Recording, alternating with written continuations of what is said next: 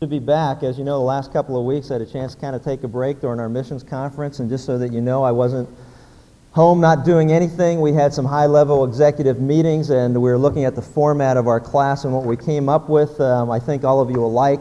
The new format for the next coming months will be more music, less Larry. So that's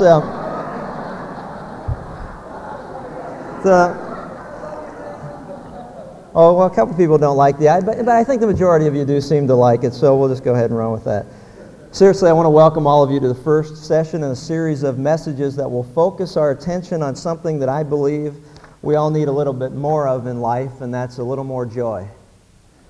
You know, this series will be about relaxing a little bit more, maybe loosening your tie and unbuttoning your top button, about refusing to let your circumstances dominate your attitudes. It'll be about looking at life from a perspective other than today's traffic report or the evening news. And I know that following our marriage series, it'll be a breath of fresh air for most of us.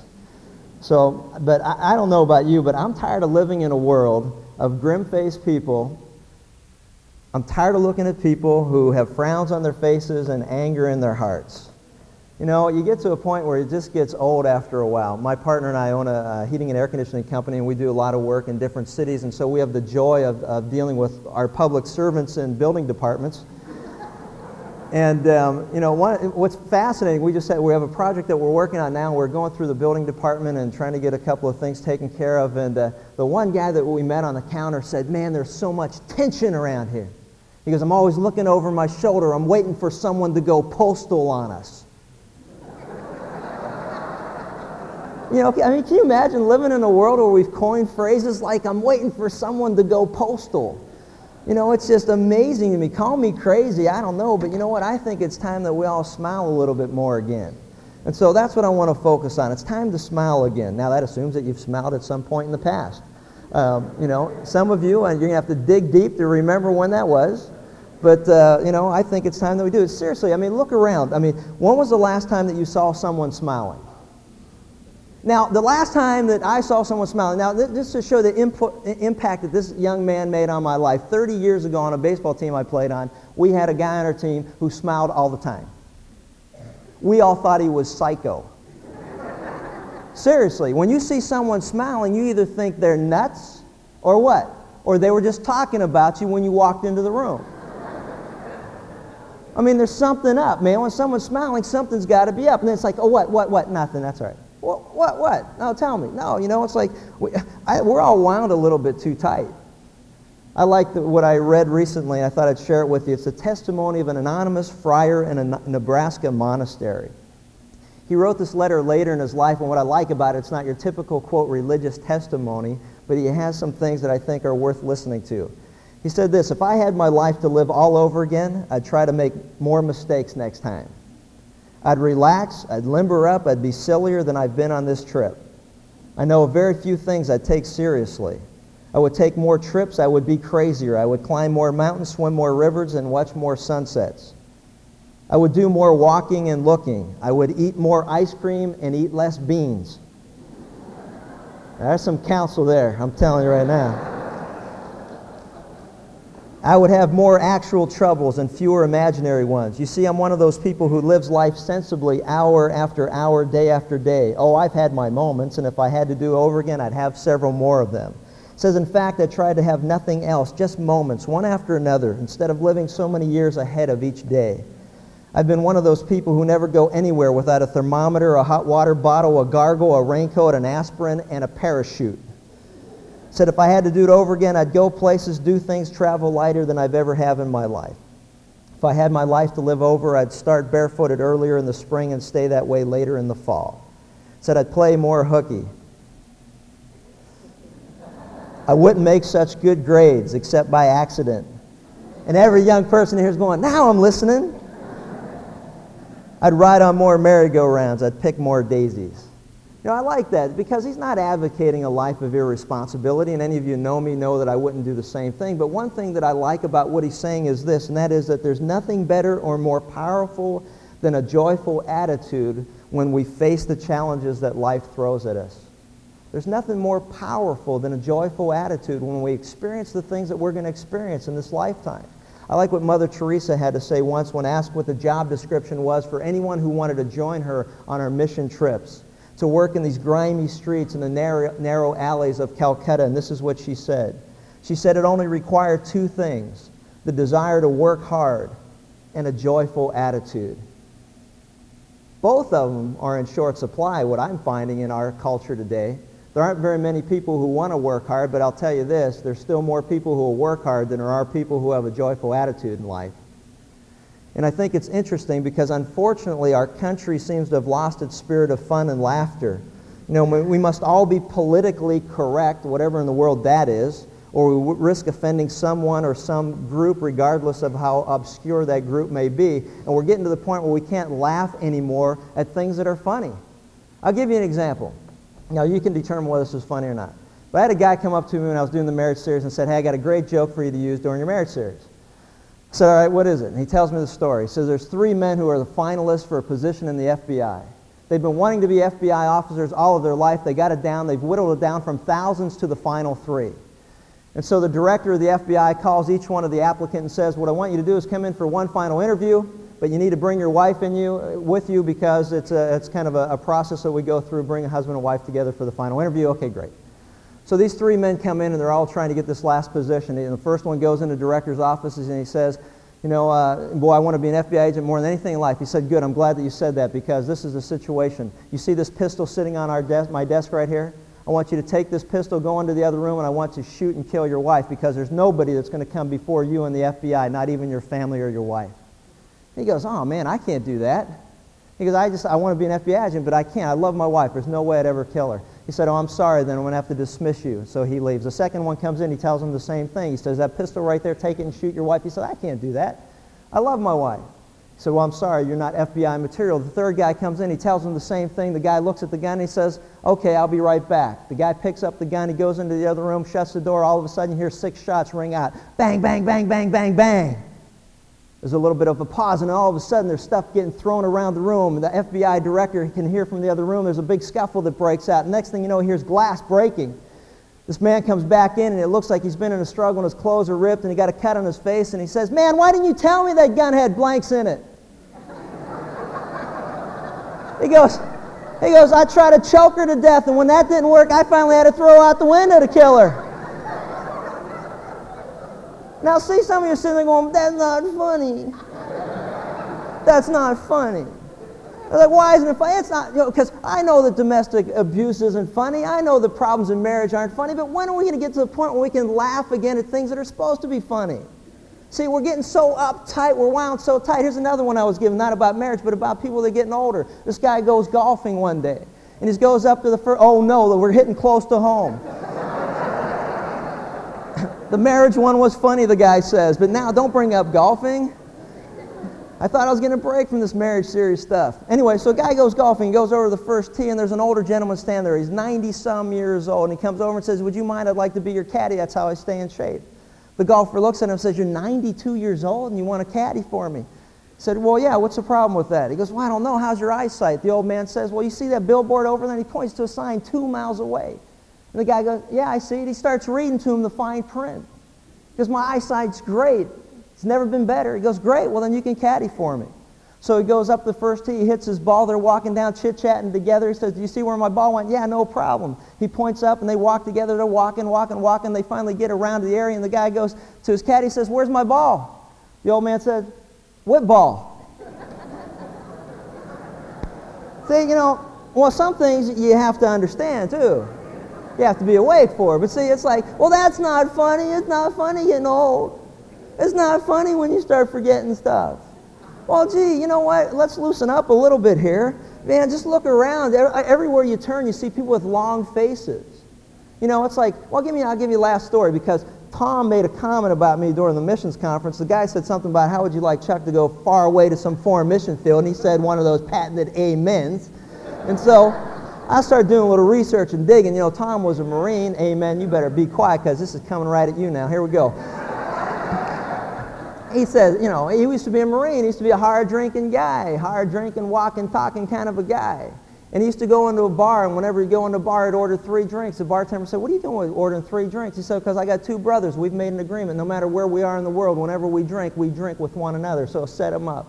3 drinks sets him up." He comes in for several months and does this. Finally, one week he comes in and he says, "Set him up, but I only want 2 drinks." And the guy goes, bartender says, "Man, I'm sorry. What happened? Something happened to one of your brothers?" Tom says, "Oh, no. I promised my wife I'd quit drinking."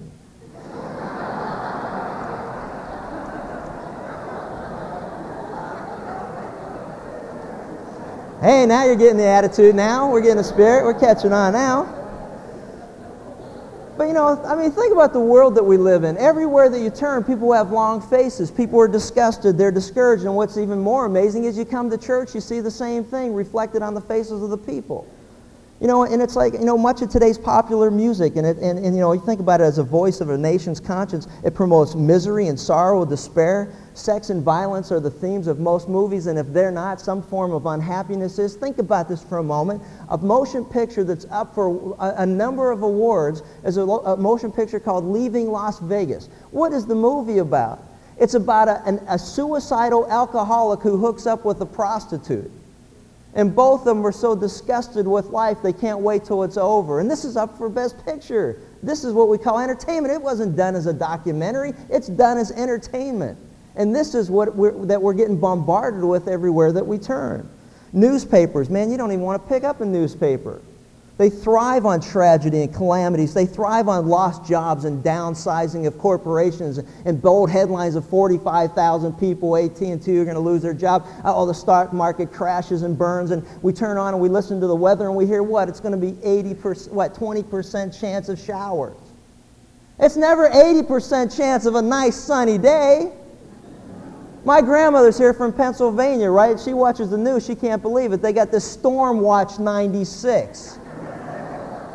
L.A., we got Storm Watch 96. She's all glued to the tube, She's ready to get out of, emergency evacuation equipment and kits. You got those 2 gallons of water somewhere, the flashlight, the hard hat? Why? There's a storm coming. Say, you don't understand. This is L.A. So we watch Storm Watch 96. What do we get? A 1/4 inch of rain. Storm Watch. She's all concerned. She starts laughing. Why? Because she sees things from a different perspective. She's coming from Pennsylvania. They have the worst winter in 50 years on the East Coast. They got 9 billion gazillion inches of snow. So she knows what a storm's all about. Storm Watch 96. It's amazing to me. But that's the world we live in. And you know what's bad enough? That's the perspective of most people. And for the most part, you can't even blame them because most people don't have any hope. They don't understand God's in control. They don't understand God's got a purpose and a plan to everything in life. They don't know who He is. They don't know anything that's going on. They think they're on their own. Man, there's not a whole lot of hope in that. But what is amazing and inexcusable is that this long-faced, heavy-hearted attitude has now invaded the ranks of Christianity.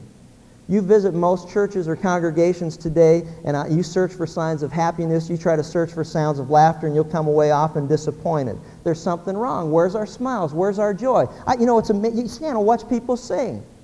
You got to come up here and watch it. This is unbelievable. The people who are lead to singing. Isn't it an amazing thing, Ginger? When you look out and you see people's faces, here's what you have. You have stuff like this. I've got joy, joy, and more joy. Down in my heart, I got joy, joy, joy, joy. I got that joy of the Lord in my heart. Can we sit down now?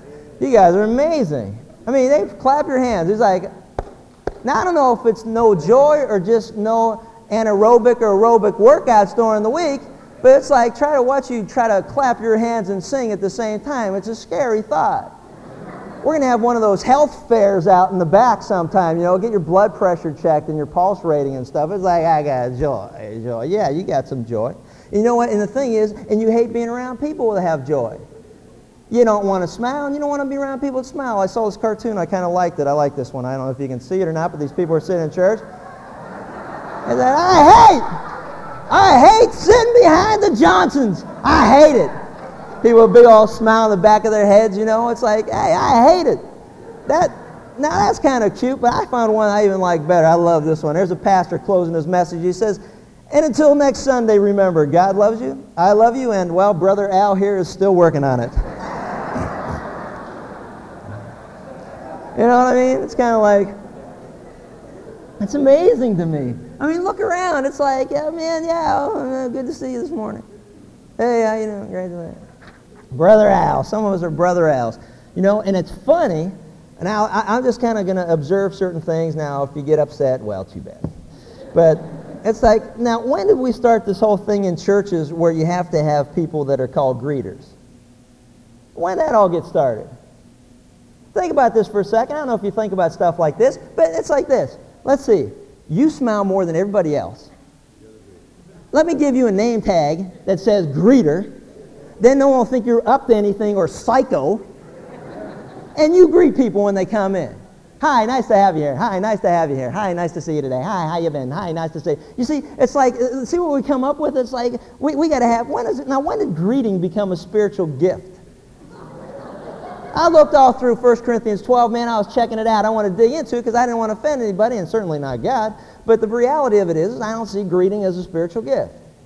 But we have got it down to just a handful of people who do it. Let me give you an illustration. Now, this isn't meant to offend or make anybody feel guilty, but there are people here who are visiting for the first time, and other than the person that invited you, did anybody else go up to you and say hello, smile, shake your hand, and introduce themselves? Huh? Probably not. And the sad part of it is that most of us don't even introduce ourselves to one another. We got shepherd groups and stuff, and that's all good, but it's not supposed to be exclusive of one another. Take a couple minutes every now and then to meet somebody else that's here. It'd be a wonderful way to change our attitudes, how we greet one another. Greeting is not a spiritual gift. The one place on earth where life's burdens should be lighter, where people's faces should reflect genuine enthusiasm, you would think would be in the church. There's something missing. And I'll tell you what it is. Here it is right here. That's a big old happy face. Now, I know that sounds corny and stupid, but man, I'll tell you what, smiling once in a while will change your whole disposition. It'll change your whole attitude. And it'll change the way people in your life approach you. I got joy in my heart. Stay away from me. I don't want what you got. I mean, please. You got sour pickle juice in your veins. This is unbelievable. We need to smile a little more often. You know, I know there are people who come up to me, and they'll be the critics that say, but Chuck, we live in very serious times. Yeah, so what? And then they'll say, and you know what? And under these circumstances, how can I be joyful? And how can I smile? And I would say this. What are you doing under your circumstances? Isn't the Christian life supposed to be lived above our circumstances? What are we all doing under our circumstances? I'm not talking about denial or hiding our head about the realities that go on in life, but I'm talking about the fact that, you know what, we shouldn't be under our circumstances, we should be above them. And I think a good sense of humor will do a lot and go a long way in discerning what's to be taken serious and what we are to enjoy. You know, it's amazing me. I like what Ogden Nash wrote. He believed this so strongly. He claimed that if German people had had a sense of humor, they would have never let Adolf Hitler deceive them. Instead, the first time they saw some fellow goose-stepping and raising a stiff arm to shout Heil Hitler, they would have all killed over in laughter. Think about how stupid that looks. You look at those documentaries and you got guys marching like this. Heil Hitler. Now, if that's not funny, I don't know what is. That's hilarious. My youngest daughter, our daughter had this cultural experience that we had to go to. We had to go eat at a restaurant that we've never eaten at before to experience a different culture. We ended up in Nebraska. No, just kidding. No, we did. We found a place close by. We find a place close by, and it's a German restaurant, and my wife's family is German. And it's kind of interesting because I always like to get on her because she doesn't quite have the same sense of humor that I do and some of our other children do. So it makes for some very interesting times around the ranch. But anyway, so we go to this German restaurant to experience this cultural experience. And the lady who waits on us, she got to be German. This lady's not smiling. She's just having a bad day. But then I remembered she's German. And she's having every day is like that. See, seriously, because my wife looked at me and said, she goes, see, now do you understand? So it did help me to understand, but there was a sign above the door, I like it. It says, a grouchy German is a sauerkraut. Anyway, but you think about it. People who live above their circumstances usually possess a good sense of humor. Because in the final analysis, that's what will get you through life. You got to find something to smile about. You got to find something to laugh about. I love this. I like this woman who writes to a pastor. He was speaking at a conference. This is what she writes. She says, humor has done a lot to help me in my spiritual life. How could I have reared 12 children starting at age 32 and not have had a sense of humor? Says, after your talk last night, I was enjoying some relaxed moments with friends I met here. I told them I got married at 31. I didn't worry about getting married. I left my future in God's hands. But I must tell you, every night I hung a pair of men's pants on my bed and knelt down and prayed this prayer. Father in heaven, hear my prayer and grant it if you can. I've hung a pair of trousers here. Please fill them with a man. So anyway, this pastor goes back to his church and he reads that letter to his congregation, and he noticed that there's a couple of different reactions there. There's a father who is laughing all wholeheartedly, and there's a teenage son who seems to be preoccupied by it. And apparently the mother wasn't there because one of the younger children were sick. Because a couple of weeks later, she writes this letter to the pastor. She writes this, Dear Pastor, I'm wondering if I should be worried about something. It has to do with our son. For the last 2 weeks, I've noticed that before our son turns the light out and goes to sleep at night, he hangs a woman's bikini over the foot of his bed. She writes, should I be concerned about this? Obviously, he said, no, don't worry about it. And then he goes on to say later on that this young man ends up getting married, so he's thinking maybe the bikini thing worked. But there's a whole bunch of things that will steal the joy out of our life. How many of you have ever been involved or are currently involved in the If Only Club? The If Only Club goes like this. If only I had more money, then I'd be happy. If only I had more talent, then I could smile. If only I had, a better marriage then. If only I had better kids then. If only I had this then. If only our church was this then. If only our nation was this then. There's always something that's a condition for the joy in our life. It's the If Only Club. I like what Jane Canfield writes in one of her books. She says, the happiest people in life are rarely the richest or the most beautiful or even the most talented. Happy people don't depend on excitement and fun supplied by externals. They enjoy the fundamental, often very simple things of life. They waste no time thinking other pastures are greener. They don't yearn for yesterday or tomorrow. They savor the moment, glad to be alive, enjoying their work, enjoying their families, the good things that are around them. They are adaptable. They can bend with the wind, adjust to the changes in their times, enjoy the contests of life, and feel themselves in harmony with the world. Their eyes are turned outward. They are aware. They are compassionate, and they have the capacity to love and the capacity to enjoy life. I like that. I like it. You know why? Because if you got your Bibles, let me turn to Galatians chapter 5 and show you something that I think will be amazing to many of us. Galatians chapter 5. Here's how I remembered that. When I first became a Christian, here's how it was taught to me. Galatians, Ephesians, Philippians, Colossians. God eats peaches and cream. There you go. No, cream's bad for you. God eats peaches and cream. Galatians chapter 5. Look at this. Chapter 5, verses 19 through 23. It's an amazing truth, and it goes like this. Now, the deeds of the flesh are evident, which are immorality, impurity, sensuality, idolatry, sorcery, enmity, strife, jealousy, outbursts of anger, disputes, dissensions, factions, envy and drunkenness, carousing, things like these, of which I warn you that those who practice such things will not inherit the kingdom of God. Saying there's a certain lifestyle that's evident of a person that doesn't have a relationship with God. He goes on, but he says this, but the fruit of the Spirit is love, joy, peace, patience, kindness, goodness, faithfulness, gentleness, self-control, and against such things there is no law. So the evidence is overwhelming. Those who have that don't have a relationship with God, it's evident by the way that they live. Those who have a relationship with God, it should be evident by the way that we live our life. And part of that evidence is that we would have joy in our life. The word joy means a deep and abiding inner rejoicing, which was promised to those who are in Christ. To those who have a relationship with God, God promises you that the fruit of that relationship will be evidenced by the joy in your life. And that joy is not predicated upon your circumstances or conditions. It goes beyond that. It's living above our circumstances. It says it doesn't depend on circumstances whatsoever because it rests in the fact that God is in control of all things. We'll talk more about that as we go through the series. See, because joy doesn't depend on circumstances. Let me give you an example of that. Here was a guy who became a Christian later in life. He was a religious leader, but he met Jesus Christ and he turned his life over to him and he believed that he was who he claimed to be, and that was the Son of God sent to man to die for our sins. He believed that, and he smiled despite all the things that happened in his life. In spite of that, in 2 Corinthians 11:23 through 28, we read what happened in this man's life. He's the Apostle Paul. He used to be Saul of Tarsus, but when he became a person who came into a right relationship with God and he believed in Christ, his life was changed. And he says this, are they servants of Christ?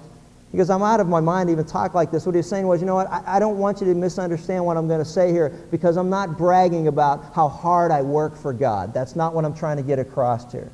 He said, but you know what, if you think you're working hard, I'm working harder than you. And let me just demonstrate it by the things that have happened in my life. I've worked much harder. I've been in prison more frequently, been flogged more severely. I've been exposed to death again and again. 5 times I received from the Jews the 40 lashes minus 1, or 39 lashes. 3 times I was beaten with rods. Once I was stoned. 3 times I was shipwrecked. I spent a night and a day in the open sea. I've been constantly on the move. I've been in danger from rivers, in danger from bandits, in danger from my own countrymen, in danger from the Gentiles, in danger in the city and in the country, in danger at sea, and in danger from false brothers. I've labored and toiled and have often gone without sleep. I have known hunger and thirst and have gone without food. I have been cold and naked. And besides everything else that's going on in my life, I face the daily pressures of my concern for all those who are in the churches. He was having a pretty rough road. I don't know if you picked up on that, but we think we're having a bad day when we sleep in by 10 minutes. Man, that's enough to steal the joy right out of your heart. Here's a guy that was just getting beat up all the time. Everywhere that he turned, he was getting beat up and hammered. And he was having a rough go at it. You know what's amazing to me, and this is a little side note here, but I want to throw this out because there's nothing that'll steal the joy out of the life of a Christian quicker than some idiot trying to tell you that you will not suffer in this lifetime if you really have faith in God. Excuse me, but that's one of the greatest joy stealers that's going around in our culture today. What are you trying to tell me, that the Apostle Paul didn't have any faith in God? It's interesting, in 1 Peter chapter 2, it says even Jesus himself suffered, that he would give us an example, what? Of how to respond to our suffering. Jesus said, in this world we're going to have problems, we're going to have trouble, we're going to suffer. One of the greatest heresies and lies that is being promoted today are by people that are saying, you know what, if you're suffering in your life, there must be something wrong with your relationship with God, and if you don't have enough faith, then send in a couple of bucks to me, and I'll pray for you, and that's going to make all your life better. Well, gee, too bad they weren't around when Paul was going through all this, huh? I mean, it's crazy.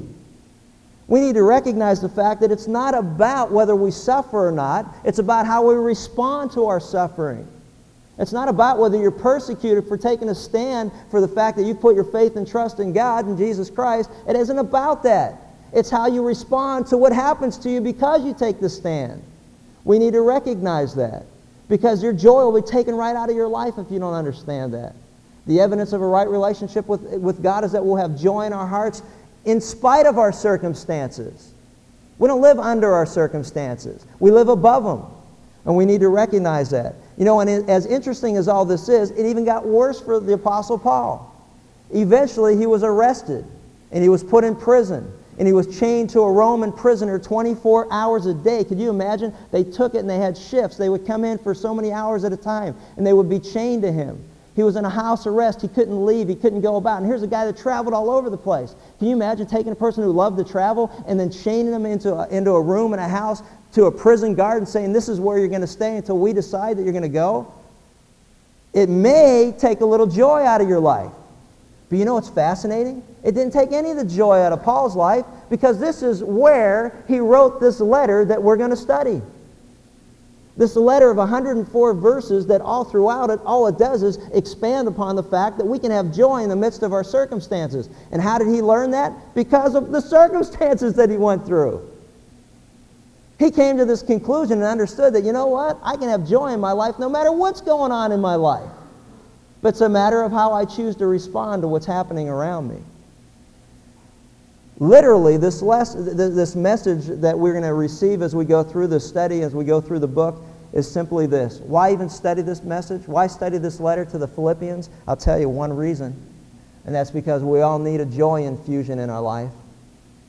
We all need to recognize that we should be living a life of evidence of a relationship with God, and there should be joy that goes beyond our circumstances.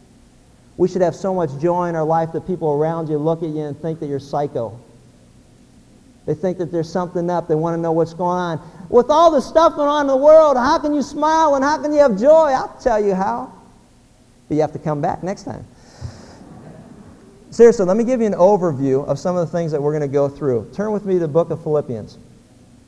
Philippians. And I'll give you a quick overview of some of the things that we're going to go through.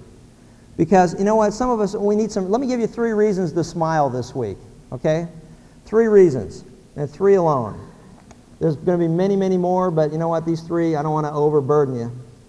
Give you too much work, it'll just be too hard. 3 reasons, ready? Philippians 1, look at verses 3 and 4. He says, I thank my God in all remembrance of you, always offering prayer with joy in my every prayer for you all, in view of your participation in the gospel from the first day until now.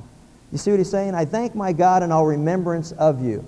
Let me give you 3 things that we can smile about this week. Some of us haven't had anything to smile about in a long time, and I think this will be a great start for all of us. The examples of joy in Philippians, number 1. You know what? When Paul prayed for the Philippians, he smiled.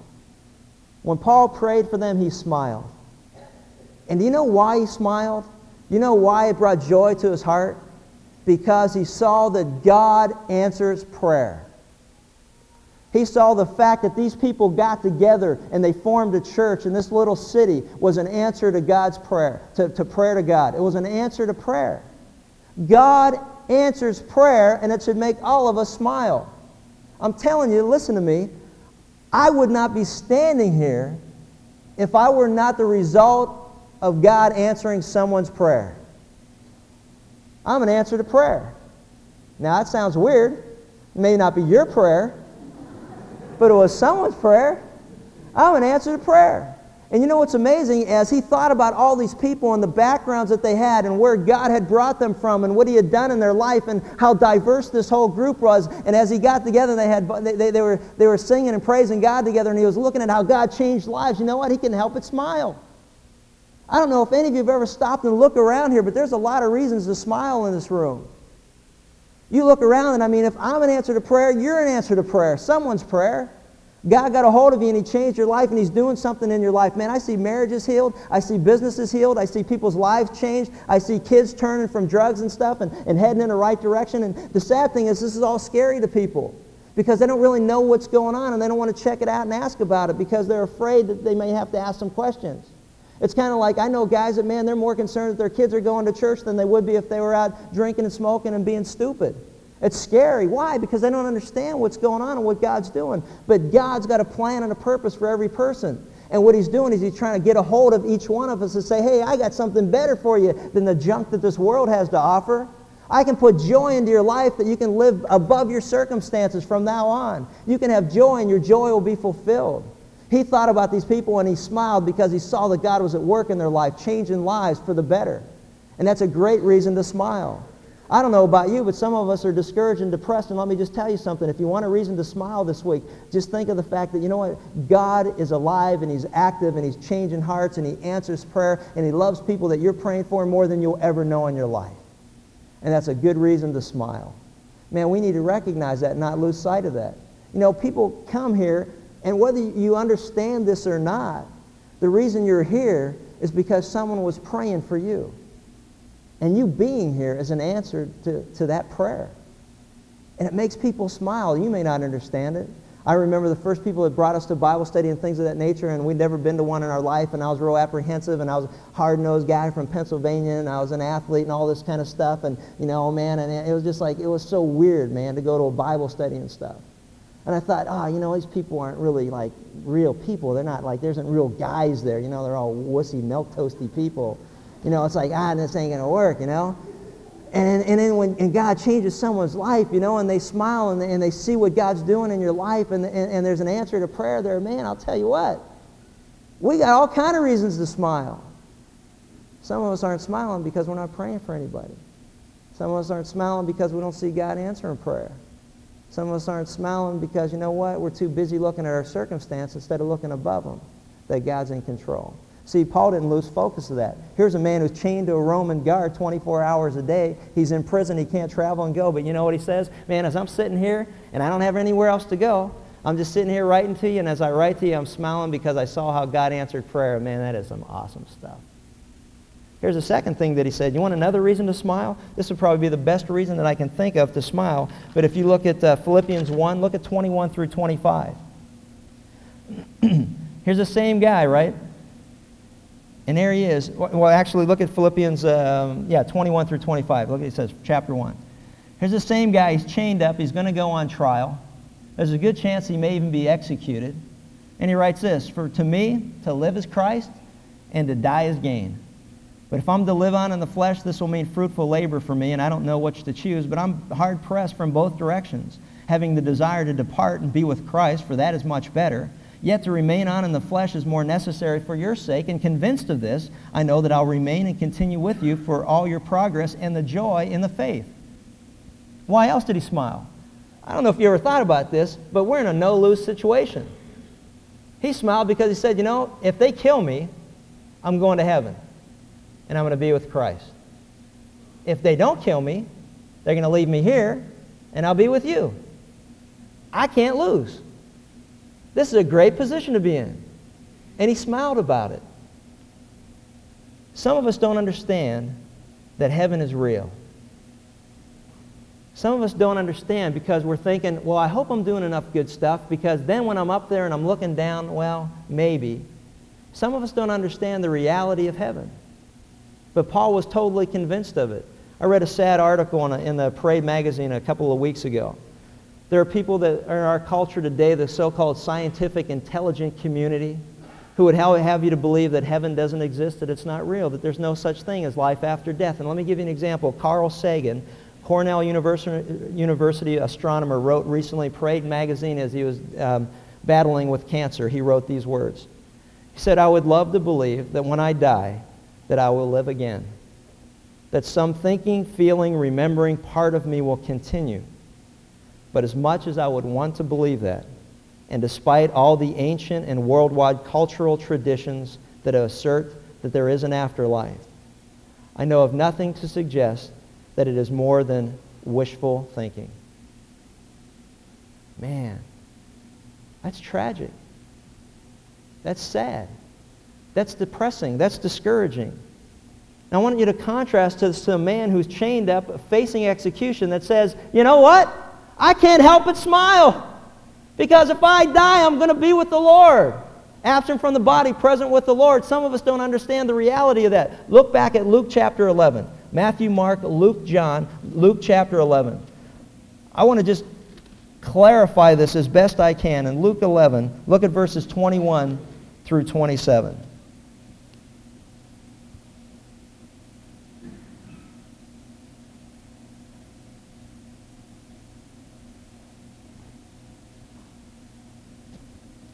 What did I say, Luke 11? Is that what I said? Is anybody there? Good, because I'm looking at this going, now this doesn't look right to me. What was the question? Luke, what are we at? Luke 11, Matthew, Mark, Luke, John. What's the account where Lazarus is raised from the dead? What? Luke 15? Well, then that's where we need to go. Oh, you know what? And don't be so confident when you give the wrong answer. That's not right either. John 11, that's what I'm thinking. Matthew, Mark, Luke, John. Never mind. Thank you. Thanks for the help, sir. All right, here we go. John 11. There we go. Okay, now, Lazarus is dead. Jesus comes. Martha says to him, you know what, Lord? If you would have been here, he wouldn't have died. Even now, I know that whatever you ask of God, God will give you. And Jesus said to her, your brother's going to rise again. But Martha said, oh, I know that he's going to rise again in the resurrection on the last day, the last day. But Jesus said to her, that I am the resurrection and I am the life, and that he who believes in me shall live even if he dies. And everyone who lives and believes in me shall never die. And he asked her a simple question, do you believe this? And she said to him, yes, Lord, I have believed that you are the Christ, the Son of God, the one who has come into the world. Do you realize how simple this truth is? Jesus said in John 14, 1 through 6, he says, don't let your heart be troubled. He was about to be killed, and he was telling his disciples, don't let it bother you. Don't let your heart be troubled. Believe in God. Believe also in me. In my Father's house are many dwelling places, and if it wasn't so, I wouldn't tell you that. But because it is, and I go there, I prepare a place for you. And where I prepare a place for you, I'm coming back, and you will be with me. And they said, well, where are you going? He said, hey, I am the way. I'm the truth, and I'm the life, and no man comes unto the Father but through me. Later on in the book to the Thessalonians, we're told this about the dead. I don't want you to be uninformed, brethren. The dead in Christ will rise first. We need to recognize how simple this truth is, because there are many people in life who have no joy because they're trying to work their way to heaven, trying to please God in some way, and God says, you can't please me in any other way but this. And that was the question that Jesus asked Martha, and he said this, do you believe in me? Do you believe I'm it? Do you believe I'm the way? Do you believe I'm the truth? Do you believe I'm the life? Do you believe that only through me can you get into heaven? Do you believe that I died for your sins? Do you believe that I rose again from the dead? And if I did, that I've conquered death. I've conquered sin. Do you believe what I'm telling you? For it's by grace you're saved through faith, and not of yourself. It's a gift from God. So no one will ever brag in life or boast that they're in heaven because they worked their way there. You see, he smiled. He thought about heaven and he smiled. Why, man? I can tell you why. There's a whole bunch of good things to smile about. It's the best news in the world to realize if you put your faith and trust in Christ and believe Him entirely, that God guarantees you that when you die, that you will be in His presence. You don't have to go through, you don't have to stop at go. You don't have to collect $200 or 2 million prayers by somebody who's still alive. You don't have to do anything but believe in Him. What a wonderful message that is. You talk about putting joy in someone's heart and a smile on someone's face. It was the most freeing thing in the world when I realized, you know what? I don't have to go to church to get to heaven. I don't have to read my Bible to get to heaven. I don't have to give up drinking to get to heaven. I don't have to be nice to people I can't stand being around to get to heaven. All I have to do is believe that God did it all and just put my faith and trust in Christ. And He says, I'm born again, a child of God, all those cliche things that people don't like to hear because they don't understand it, and because most of us mess it up when we try to explain it. But it simply means this: you put your faith and trust in God. He says that you're now a new creature. You're a new person. You're alive spiritually where you were dead before. And if you're alive spiritually, you go to heaven when you die. Amen. End of case. That's it. And when he thought about that, he smiled. Some of us need to think about it more often. Maybe we'll smile a little bit more. Man, that's great news. That's a freeing experience. All you got to do is ask yourself the question, have you believed that Jesus died for your sins? Do you believe that He died for you? Do you believe that He rose again from the dead to prove that He is who He claims to be? If you believe in Him, the Bible says you become a new person. You become a child of God. You become alive spiritually. And you start seeing things from God's perspective. And you know what? When you see things from God's perspective, you can't help but smile. That's some awesome stuff. You know, I like what one guy said. He says, you know what? The atheist cannot find God for the same reason that a thief cannot find a policeman.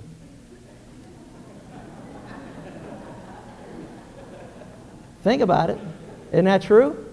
The atheist cannot find God for the same reason that a thief cannot find a policeman. Because they're simply not looking.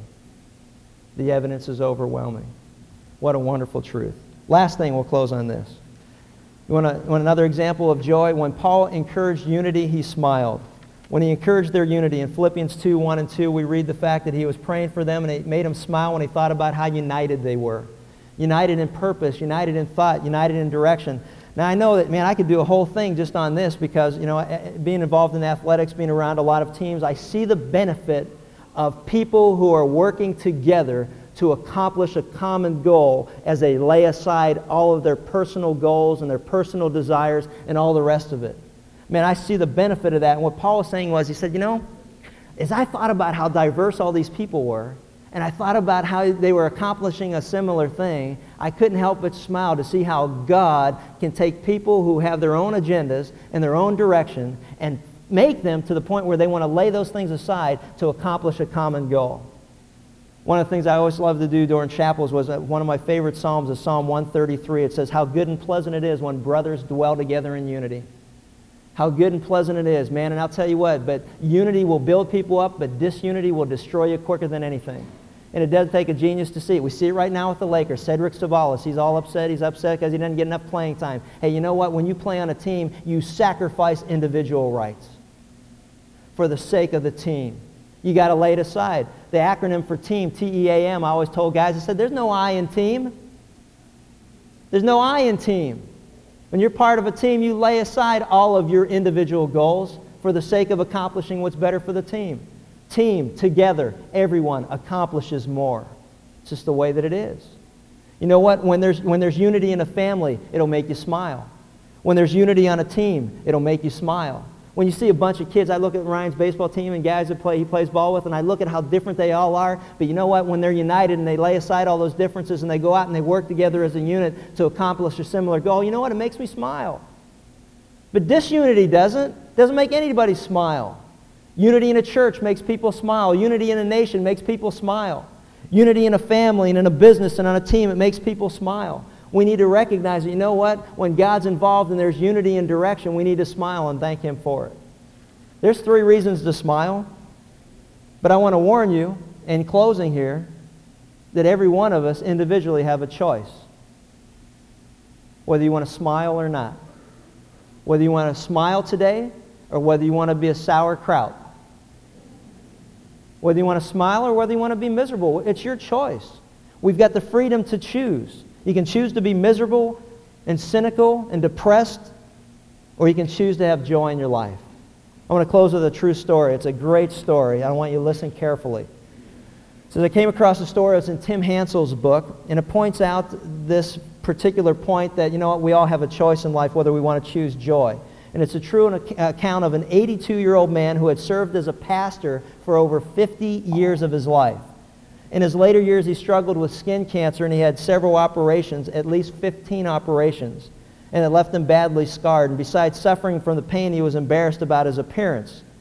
Then one day he was given a copy of the book, You Gotta Keep Dancing, in which Tim Hansel explains how he almost died in a near-fatal mountain climbing accident. He says, and that he would have a lifelong experience with chronic intense pain. He said, I told of the day when I realized that the pain would be with me forever. And at that moment, I made a pivotal decision. I knew that it was up to me to choose how I would respond to the pain that I dealt with every day in life. So I chose joy. He says, and after reading a while, the elderly pastor said he put the book down thinking, he's crazy, no one can choose joy.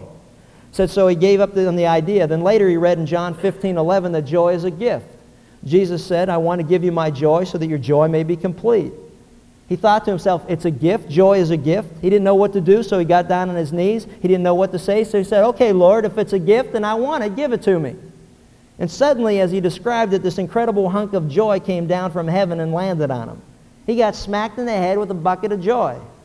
I like that because I saw a cartoon recently where the guy was walking along the beach and there were seagulls all above his head. And he was looking at the seagulls and he looked up and just said, yeah, why not? Everybody else does. Anyway. He said, I was so overwhelmed, it was like the joy talked about in Peter, a joy unspeakable and full of glory. I didn't know what to say, so I said, give it to me, Lord, and give me some more of it. Said, and before he knew it, he was dancing around the house. He felt so joyful that he actually felt he was born again and again. And this astonishing change happened at the age of, listen to me, and this is why I've got hope, and this is what I'm so grateful for. It happened to this man's life at the age of 82. I know it was a couple years earlier in your life, but, listen to this. At the age of 82. So he just had to get out. There was so much joy, couldn't stay cooped up. He went to a local fast food restaurant. He got a burger. A lady saw how happy he was, and she asked him, how are you doing? He said, man, I'm doing wonderful. She said, is it your birthday? He said, no, honey, it's even better than that. He said, it's your anniversary? He said, no, it's better than that. She said, well, then what is it? She was all excited. She couldn't wait to hear. And he said, it's the joy of Jesus. Do you know what I'm talking about? She shrugged her shoulders and said, no, I've got to work on Sundays. I was like, can you believe that? I mean, it's hilarious when you think about it. We live in a world like that. Nah, I don't want to hear about that. Tell me you're joyful because you found some new diet formula. Tell me you're joyful because you found some way that your hair grows again. Tell me you're joyful that, you just tell me you're joyful for anything other than the fact that you got joy in your life because, you know what? You're forgiven of your sins, and you know that when you die, you're going to heaven, you got abundant life, and there's nothing in this world that's going to get you down because, you know what? If you stay here, that's okay, and if you go there, that's even better. No one wants to hear that.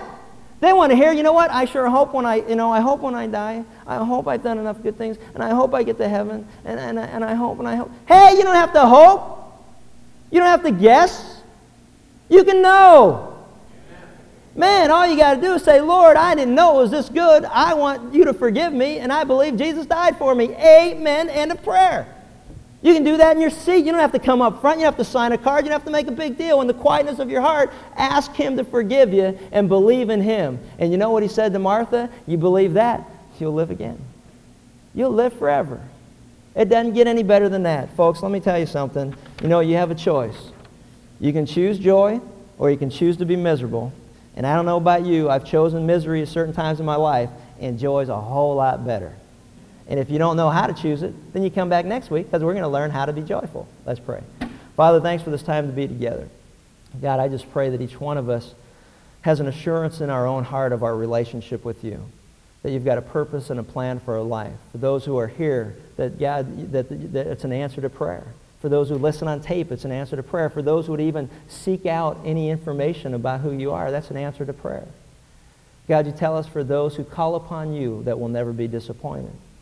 And I just pray for those who have been confused about all the jargon and the phraseology and, the stereotype we see on TV and in the paper about what a Christian or born-again Christian and all this kind of junk that we see, that they would recognize that a Christian simply means one who is in Christ, who has put their faith and trust in Jesus for their sins, who believe that He died for them. God, that they trust in the fact He rose from the dead. And because He's done that, He's demonstrated He's got power to forgive sin and power to conquer death. God, give us the joy that Paul had when he thought about heaven and he knew that he didn't have to work his way to get there, but he could just have it by his position in believing in Christ. God, help us to see that when we think of heaven, we can smile, but when we think of being here still on earth, that we can smile too because you're in control of all things. Help us to see you answer prayer and we can smile. Help us to see that you love us and you care for us. Help us to see when we see people united in effort that there's something to smile about there because that's not natural for people to do. We all want our way. We all want our glory. We all want our name in the headlines. But you say, but if we would just lay those things aside and work together for a common purpose, that we can enjoy that glory as a group of people. And we just thank you for that. And God, I just pray that each one of us as we leave here today would recognize that we have a choice in life. We can choose joy or we can choose misery. We can choose to smile or we can choose to frown. But God, I just pray that most of us would recognize the value of a smile. And we just thank you and praise you in Christ's name. Amen.